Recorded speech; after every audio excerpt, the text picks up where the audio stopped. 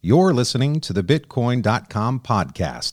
Our guest today is Danish Chaudry, Managing Director of the Bitcoin.com exchange. This episode is brought to you by the Bitcoin.com exchange, the exchange you can trust. Buy and sell Bitcoin as well as 250 digital assets. The Bitcoin.com exchange is secure, fast, easy, and reliable. Register within seconds and buy crypto with a credit or debit card. Join our community of traders now. Exchange.bitcoin.com. I'm your host, Dustin Plantholt. Join us as we dive into the world of economics, politics, tech, Bitcoin, and cryptocurrency. For even more crypto-related news, sign up at news.bitcoin.com or follow us on Twitter at Bitcoin.com. Now let's bring on our guest. Welcome to the Bitcoin.com podcast. Hey, Dustin. Thanks for having me. You got it. And you're not in the United States. Where are you located, Danish? I am currently in London, United Kingdom. London, United Kingdom. And you have a very interesting background. I mean, before you were the head of the Bitcoin.com exchange, you came from the world of finance. I mean, how different is it, finance to crypto? It's kind of like the same thing, except crypto is more like the wild west of the world, right? Like, this is the industry. It's very new, very nascent. It's only 10 years, or I guess 11 years or whatever. And then there's been crypto stuff going on for a while, but since the paper and everything's been 10, 11 years, I suppose. And this is kind of like the industry that I kind of grew up learning what the old financial industry was. So we grew up learning about, the traders in the 70s and the 80s and these boiler rooms and the wild west of Wall Street, and everything's pumping and everything's great and everything's buy, sell, like all this adrenaline rush sort of thing. And crypto now reminds you of the same thing, because I was working in finance for 10, 15 years in the asset management space, and so by that time we had matured so much that it kind of became a little bit after 2008, when the crash happened, lots of regulation came around, things kind of became a little boring and everything kind of tapered off.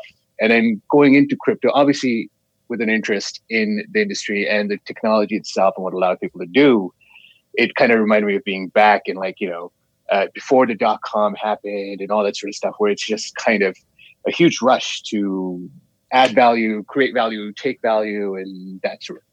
Yeah, it must if that kind of makes sense. Yeah, it makes perfect sense. And one of the things that I find really unique about the space are the people that are entering crypto. I mean, you have entrepreneurs, you have dreamers, you have those that want more for themselves, more for their families. But ultimately, you have people that it is its own form of protest to say, we want to make it better. We want to change the world. We want to make a difference. Is that what you're seeing from your side? Yeah, I think we get to see the entire spectrum of people, right? You've got the idealists, you've got the guys who are we believe in the technology, we believe in decentralization, we believe that every person should own their own funds and so on and so forth. Then you've got the guys who are who just want to, take advantage of the market rush sort of thing, like the gold rush.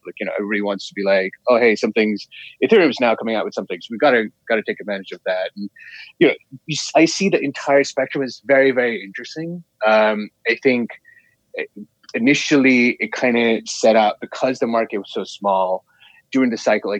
Initially when it started, everybody's okay, so we believe in Satoshi's vision. We believe in everybody should own their own keys. This is how the world's going to turn into, et cetera, et cetera. Then it kind of went on to people just launching ICOs and just, doing that gold rush sort of thing. Then it went into people who were so wrecked, they're crypto's a scam and, that sort of thing. And now... Are you kidding? Have you been following me on Twitter? I mean, come on. You don't have to point out to the world I said that. Yeah, we see all those sort of people sort of thing. So. Yeah, it's a really interesting, unique, diverse group of people. Now, you have a unique role, though. I mean, being the head of an exchange, I mean, great power comes equal great responsibility. How do you find that balance? Yeah, it's tough, because you have to have somewhat of a neutral view on everything, right? You can't take sides. I mean, you can and you can't. But, I like to be on the side of, hey, listen, we've got a platform. We want to give everybody access and opportunity to take advantage of owning crypto or buying or selling or just, doing better for themselves financially.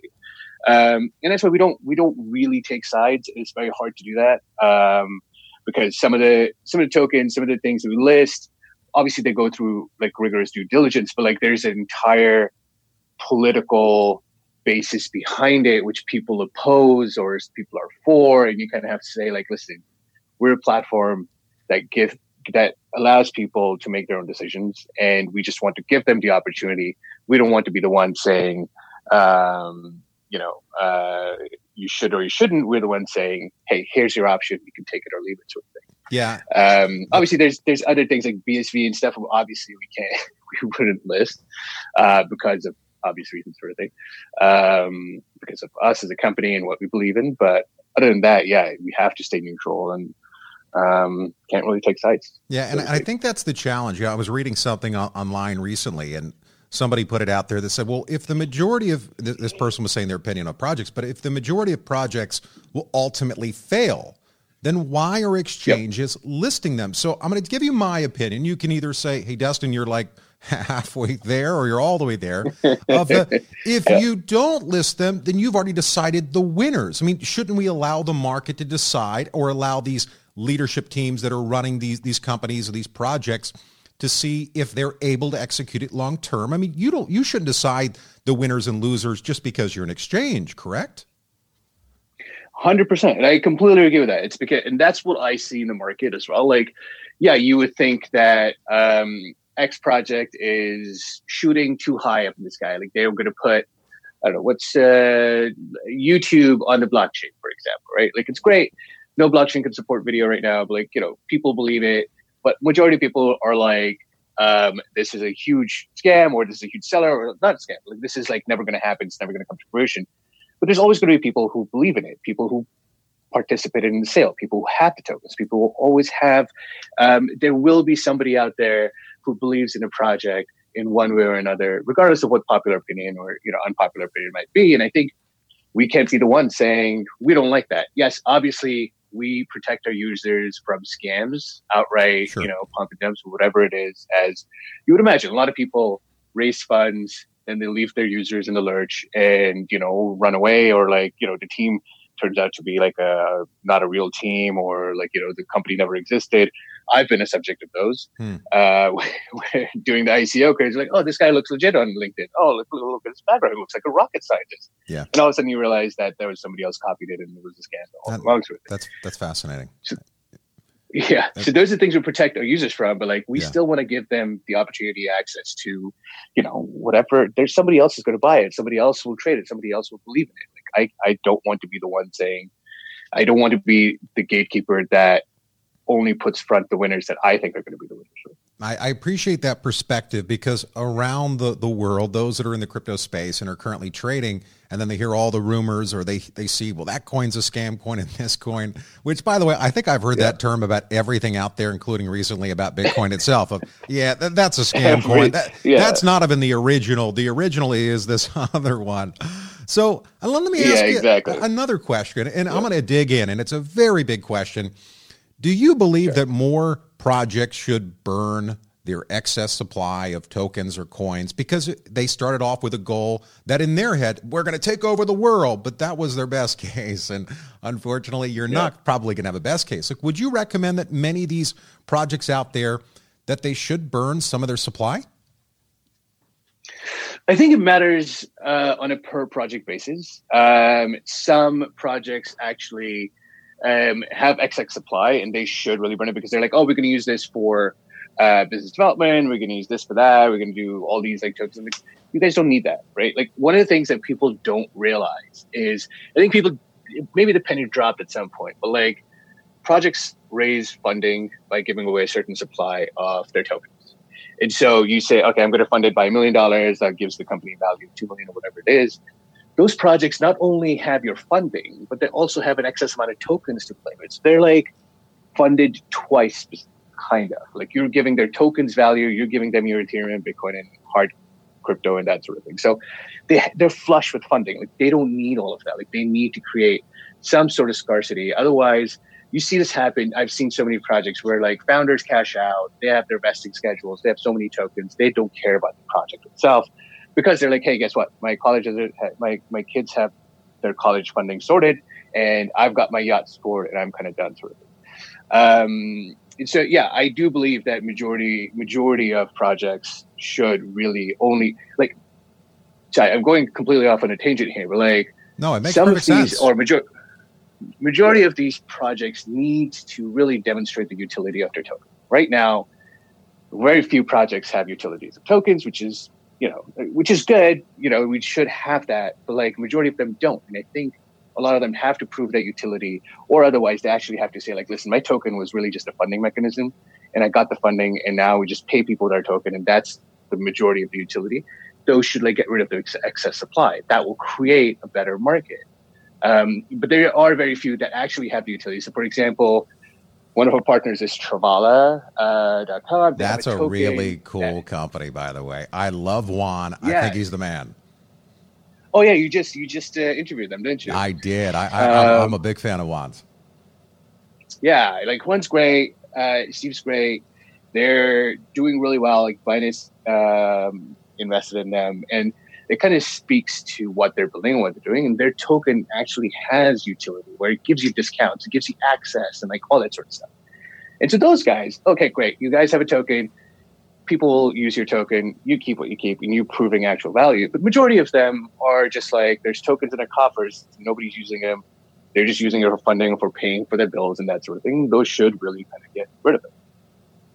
Yeah, I mean, so I had this conversation with Jed McCaleb right after he had done the token burn, and he said to me, it was an arbitrary number, 100 billion to begin with, much like when he started, and as you know, he was the founder of Ripple, that he came up again with 100 billion. I know Jed fairly well. Yeah, he came up with 100 billion. That was just an arbitrary number. So I think that many of the projects, again, it's not wrong to come up with here's what our plan is. And what's the old saying that man plans and God laughs? That well, you've got this great plan, it doesn't mean it's going to come to fruition. So the next kind of area I want to get into, because you're all about transparency, and Roger is all about transparency, is that some of the people out there in the communities that are very passionate about, I don't know, that one coin or that one token to rule them all, have an expectation that exchanges should just list them for free. And I know that I've heard throughout the community rumblings of listing fees. I mean, I think that the expectation is rather odd. I mean, Microsoft and Apple don't just give things away. Like, why is it that the community is so quick to set different rules on exchanges than they set onto other, other vendors or other companies that they currently buy stuff from? Other companies? Yeah, I think like there's a and I love our community and I love our users and I love generally the crypto community, but like there is a huge contingent that feels a little self-entitled. Not in a, I mean, I don't want to say anything negative, but like, I think what people really need to realize, like when an exchange lists a token, we're incurring costs in the sense that I have to attribute a number of man hours for somebody to actually read the contract, integrate it, make sure it goes into matching engine, make sure there isn't so much load on the matching engine, test it all out, test out the withdrawals and deposits. But there's a lot of work that goes into integrating a token. And so it might not just be a direct cost in terms of I don't have to go to a store and spend $5,000 to buy a particular item. It's more, let's just say 10 engineers working on something as a complex integration, which I think we're working on right now is the Polkadot integration. It's fairly complex. It's like its own blockchain, and it's going to take 10 of my devs, like, you know, a month to kind of work on it. And same thing we went through with Hashgraph and so on and so forth. Like those guys could be spending their time building more products for our users or something along those lines. Hence but because our users want them, we're integrating that blockchain, and we're working with the project to actually cover those costs. And so, you know, users think that we should kind of do this gratis, but like there are costs. That's why the business exists. It exists to give, not only to give people access, but cover its own costs. And otherwise, you know, the world will be run by DEXs. Sure. And even DEXs have costs, right? Like DEXs have to cover their AWS costs and that sort of thing. And they cover them by using higher fees than centralized exchanges. Well said. And so, yeah, people don't, like, these are legitimate businesses that have to survive and sustain and market and service. And if I don't charge customers, our projects list, I can't get our compliance team to get everybody's KYC done. And I'd also like to add to that you're an entrepreneur as well as I am, that if there is not skin in the game, well, then you will never be as passionate as I am about making the relationship work. That if I'm the only one putting in the time, the energy, well, then at some point I'll become resentful unless I get my ROI. So I do believe that there should be some sort of fee set up to be listed. And I know that it's just tough for many community members because they've got that, again, that one coin to rule them all. Oh, man, if they would just list. I go, because it's in Dustin's best interest for you to list Digibyte. Of course it's in my best interest. If I'm a holder of that coin, of course I want you to list it. But it's about setting realistic expectations. And I do find that, especially within crypto, people like me that are the hopium side of it, is that our expectations are unrealistic. So I ask you, Danish, how do I set realistic expectations on what the future is going to hold for the space, as well as what my own goals should be, not necessarily in terms of returns, but my overall temperance to the market's change, the highs and the lows that come? I think it's all an evolving process, right? People just need to understand that, like, yes, the vision, and there is a future vision where everybody will be their own bank and be their own person. I think people still need to realize that for us to get there, there's highs and lows that we're going to experience. There's businesses that need to facilitate, access and your ability to buy crypto and sell crypto and manage it. And those businesses kind of need to run, and like people need to understand that like not everything is fully decentralized or fully in your control. But even if it's decentralized, who's going to incur the cost? Like things don't happen essentially. Let's just say people think Ethereum is fully decentralized. Yes, it is for most of it, but the Ethereum nodes still run on majority of the AWS service that Consensus and the foundation kind of runs, right? So that's still not decentralized, but their costs they're incurring, they make up those costs by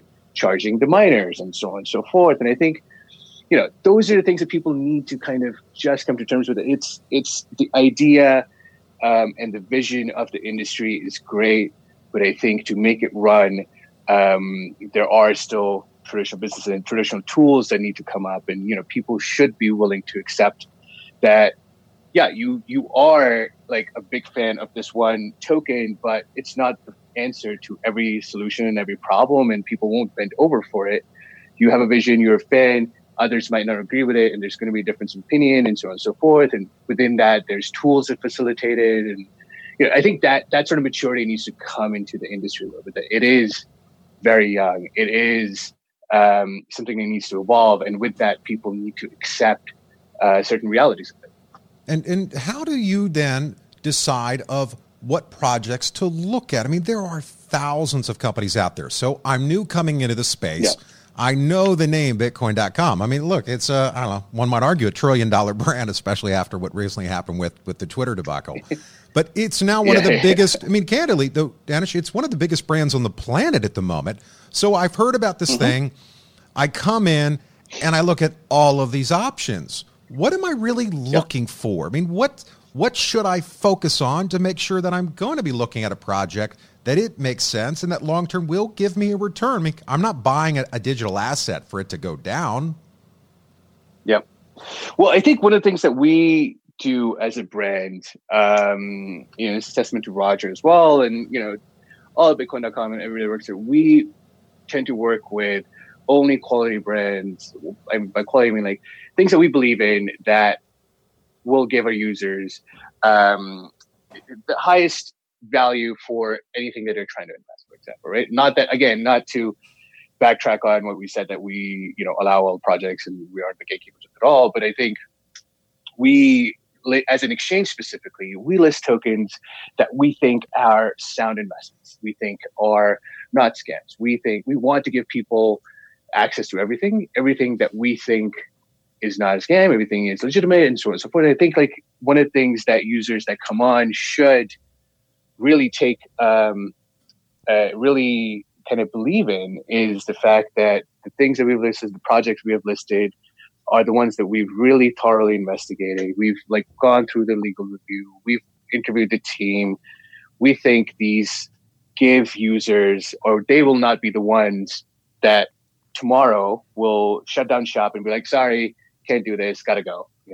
There's a lot of projects that did that over the last couple of years. Sure none of the ones that we've listed, but I think they can be assured that markets will go up and down, things will go up and down. You will lose money at some point, you will gain some money at some point, but you can be sure that, as a brand, as an exchange, what we've listed, those are projects that, we kind of can't put our backing behind and say, these are the guys that, we think are not going to be the ones that are going to exit scam anybody, essentially. That makes perfect sense. And from an institutional standpoint, I mean, are you hearing, because again, you came from the world of finance, are you hearing more of those from the institutional background starting to dip their toes in, or are they starting to go all into crypto? I think so. They've been dipping their toes in for the past however long. I think there is somewhat of a community, and I don't want to be negative here, but they're like, last year, because the market was fairly down, everybody's like, oh my God, institutions are coming, institutions are going to really raise the tide and this sort of stuff. It's like, yes and no, maybe, because institutions will do this because they think retail will want this. And those tides are just now turning a little bit, where, U.S. banks can now have custody of assets, which is great. But I think there's still a long road before they can start offering that. And, it becomes a big solution for everyone. But I think institutions, from my experience, have been in it for the past 6-7 years. I used to face off because I used to be at the buy side of BlackRock.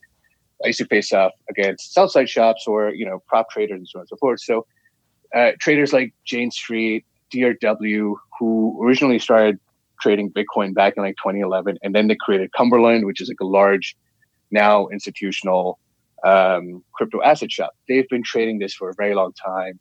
I think none of these institutions have created solutions based on crypto and blockchain. So like insurance and Avivas of the world and larger asset managers of the world, those solutions and, the ETFs, and those are yet to come. But as far as people think institutions haven't been in this space, I know so many trading shops that are doing all the market making, running most of the books on BitMEX.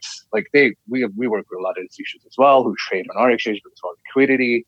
And so they've been there. I think what needs to happen is just that evolution of, from just a trading perspective, just a P&L perspective, more towards let's create solution which have the regulation to be offered to somebody's IRA or somebody's, we call them an ISA here, which is like a savings fund sort of thing, or it can be offered over there. So that evolution is yet to come, but institutions have been around for quite a while.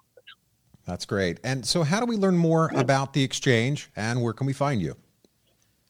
So we are on exchange.bitcoin.com. It's very quick. We're actually all over bitcoin.com. You'll see our ads on there as well. Very quick and easy to use. It's quick to sign up. And we have a wealth of resources on our blog as well.